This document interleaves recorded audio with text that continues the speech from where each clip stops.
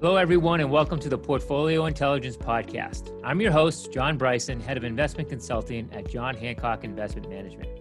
As always, the goal of this podcast is to help investment professionals deliver better outcomes for their clients and their practice.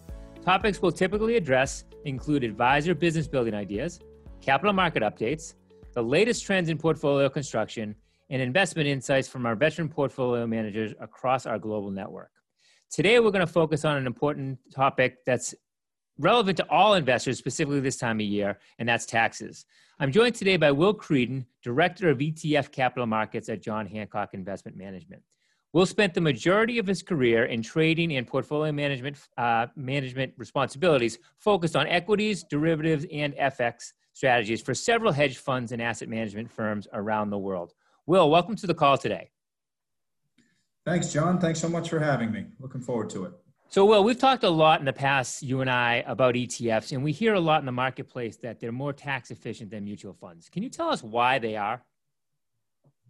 Sure, yeah. And as you mentioned, it's certainly more of a topic of conversation this time of year as advisors prepare for the capital gain season. But essentially, the ETF is differentiated from the mutual fund in the way that it processes its cash flows.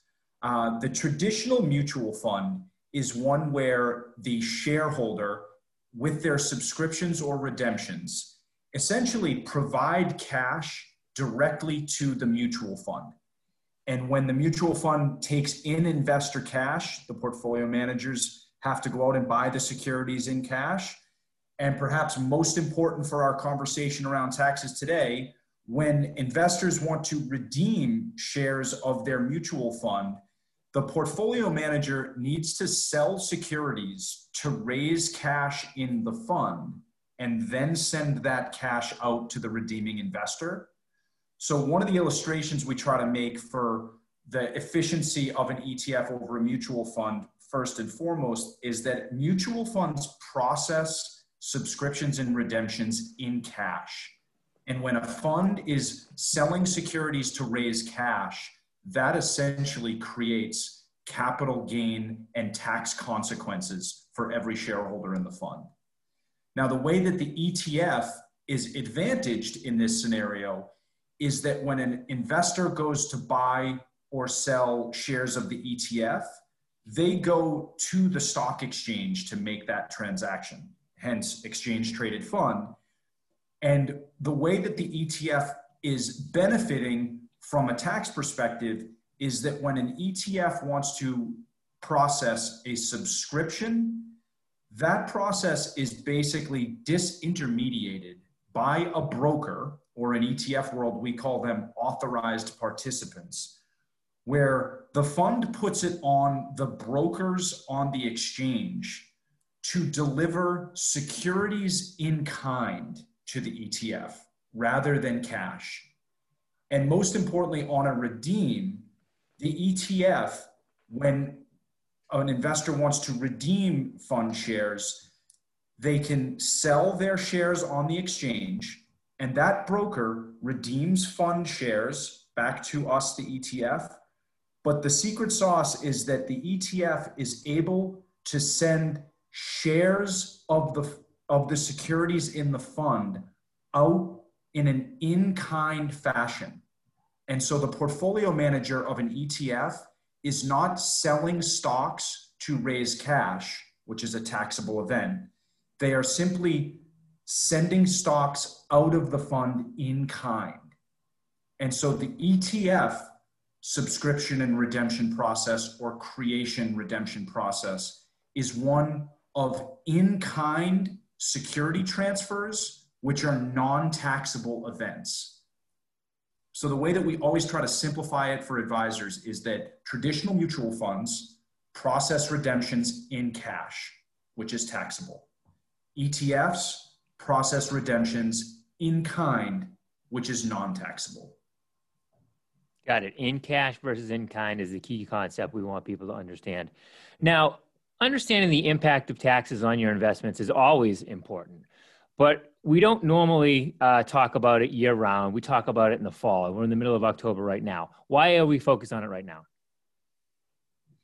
Yeah, I'd say there's three reasons why we think investors should be focused on tax management really this year more than any other year in recent memory. To your point, John, it's always a part of practice management for advisors in the September, October, November, December period as we head into calendar year end. But one of the reasons we think it's so important this year is, again, three things. One, with the market being as volatile as it's been due to the coronavirus pandemic, it's presented volatility and presented actual tax loss harvesting candidates or opportunities for advisors to look at, which perhaps they haven't seen within their practice in 4, 5, 7, 10 years. So we think it's opportune at this point to try and take advantage, where possible, of the COVID-driven volatility to tax loss harvest. That's the first idea. Second idea as to why it's so important is, as you said, we're in mid-October. We're some 13, 14, 15 days away from the US presidential election. And with that is going to bring massive uncertainty from an investor and advisor standpoint with respect to future tax policy. So no one can tell you exactly what the future tax policies are going to be with either administration due to the results of the election. So our comments to advisors are: control what you can control right now and manage taxes as efficiently as possible within your client portfolios right now, because you just don't know what tomorrow's going to bring with respect to tax policy from the White House. And I think third, and probably the most ongoing for the foreseeable future at least, is the macroeconomic environment that we're in currently. And John, your team at John Hancock, I believe, envisions this being for the foreseeable future. Let's call it for the next year or so.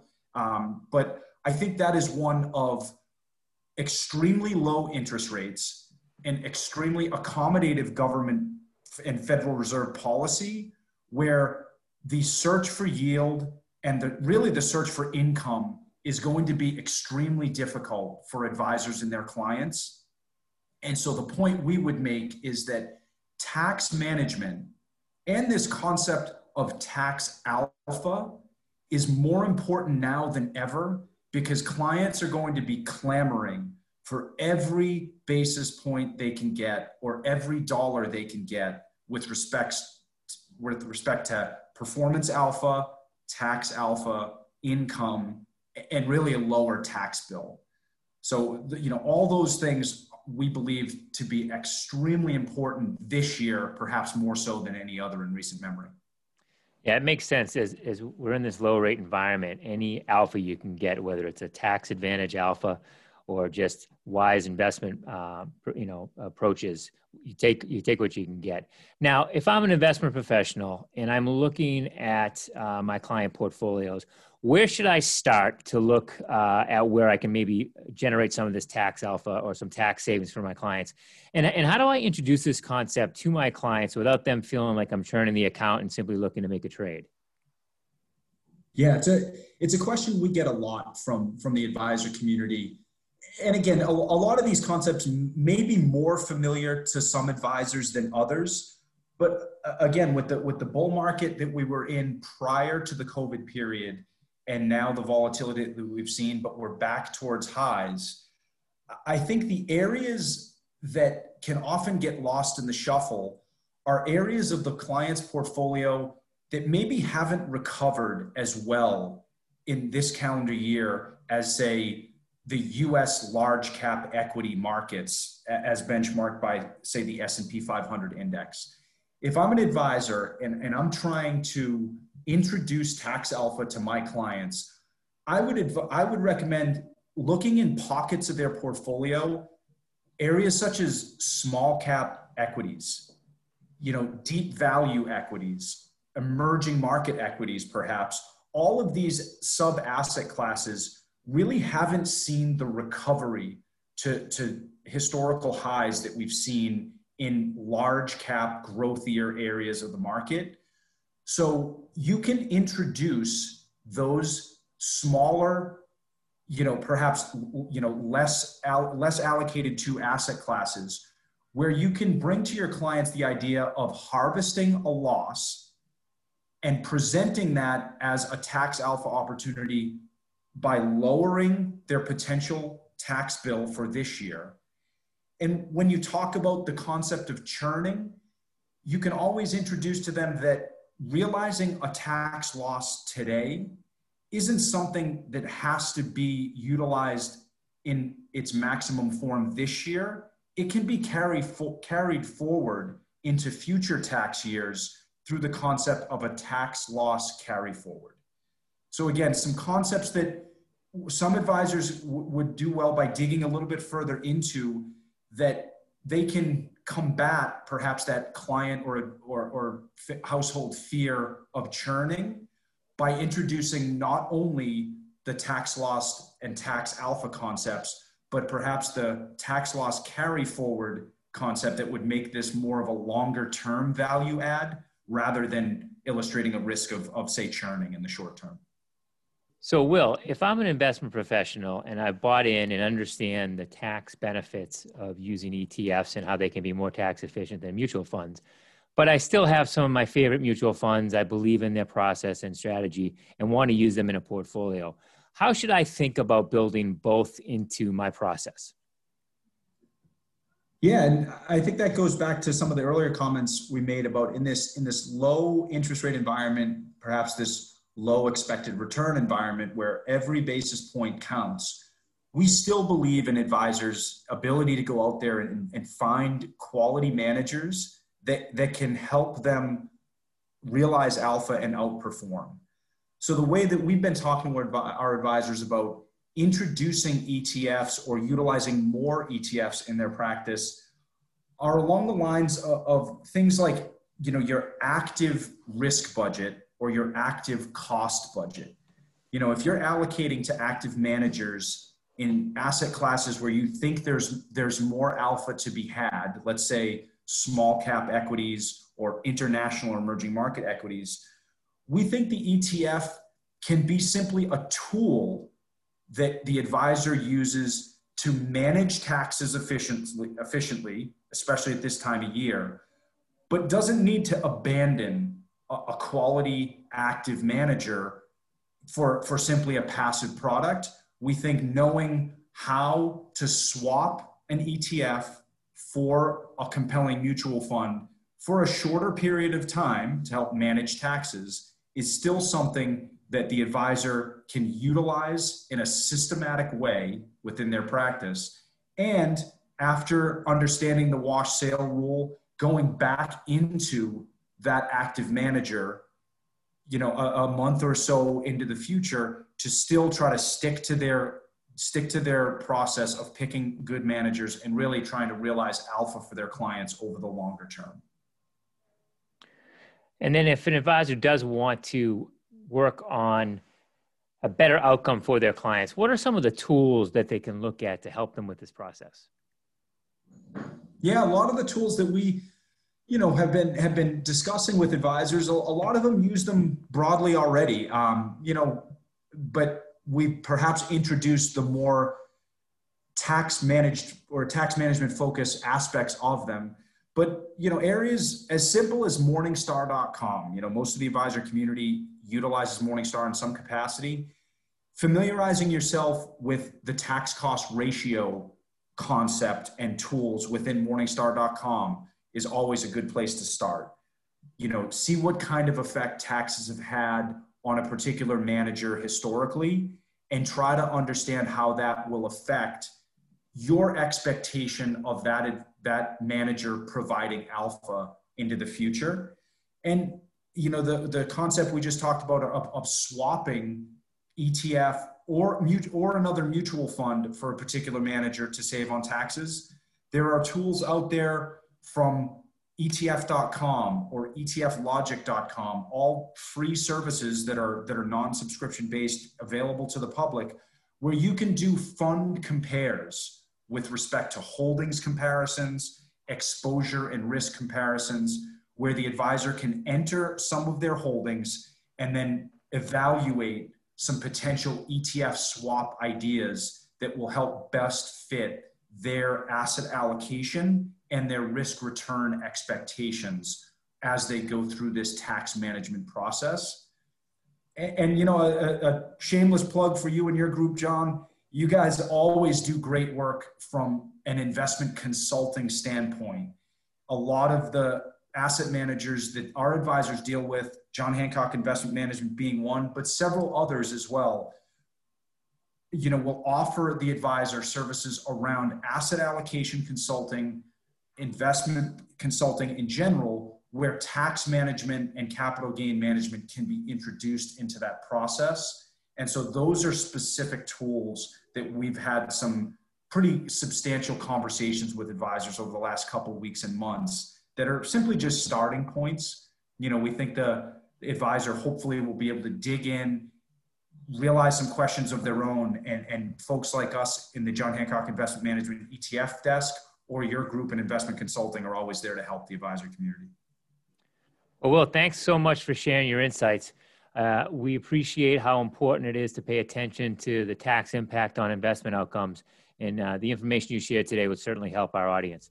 Folks, if you want to hear more, please subscribe to the Portfolio Intelligence Podcast on iTunes or visit our website, jhinvestments.com, to read our viewpoints on macro trends, portfolio construction techniques, business building ideas, and much, much more. Thanks for listening to our show.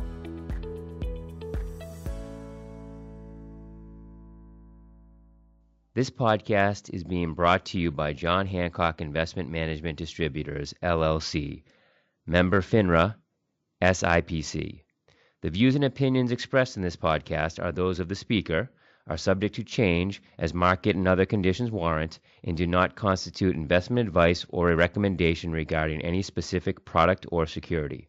There is no guarantee that any investment strategy discussed will be successful or achieve any particular level of results. Any economic or market performance information is historical and is not indicative of future results, and no forecasts are guaranteed. Investing involves risks, including the potential loss of principal. Alpha measures the difference between an actively managed fund's return and that of its benchmark index. An alpha of 3, for example, indicates the fund's performance was 3% better than that of the benchmark or expected return over a specified period of time. ETF shares are bought and sold through exchange trading at market price, not NAV, and are not individually redeemed from the fund. Shares may trade at a premium or discount to their NAV in the secondary market. Brokerage commissions will reduce returns. A commission is charged on every trade. It is important to note that there are material differences between investing in an ETF versus a mutual fund. ETF trades on the major stock exchanges at any time during the day. Prices fluctuate throughout the day like stocks. ETFs generally have lower operating expenses, no investment minimums, are tax efficient, have no sales loads, and have brokerage commissions. Mutual funds trade at the closing NAV when shares are priced once a day after the markets close. Operating expenses may vary. Most mutual funds have investment minimums and are less tax efficient than ETFs. Many mutual funds have sales charges and they have no brokerage commissions. This material does not constitute tax, legal, investing, or accounting advice and is for informational purposes only and is not meant as investment advice. Please consult your tax or financial advisor before making any investment decisions. John Hancock's ETFs are distributed by Foreside Fund Services, LLC in the United States and are sub-advised by Dimensional Funders, LP in all markets. Foreside is not affiliated with John Hancock Investment Management Distributors, LLC or Dimensional Fund Advisors, LP.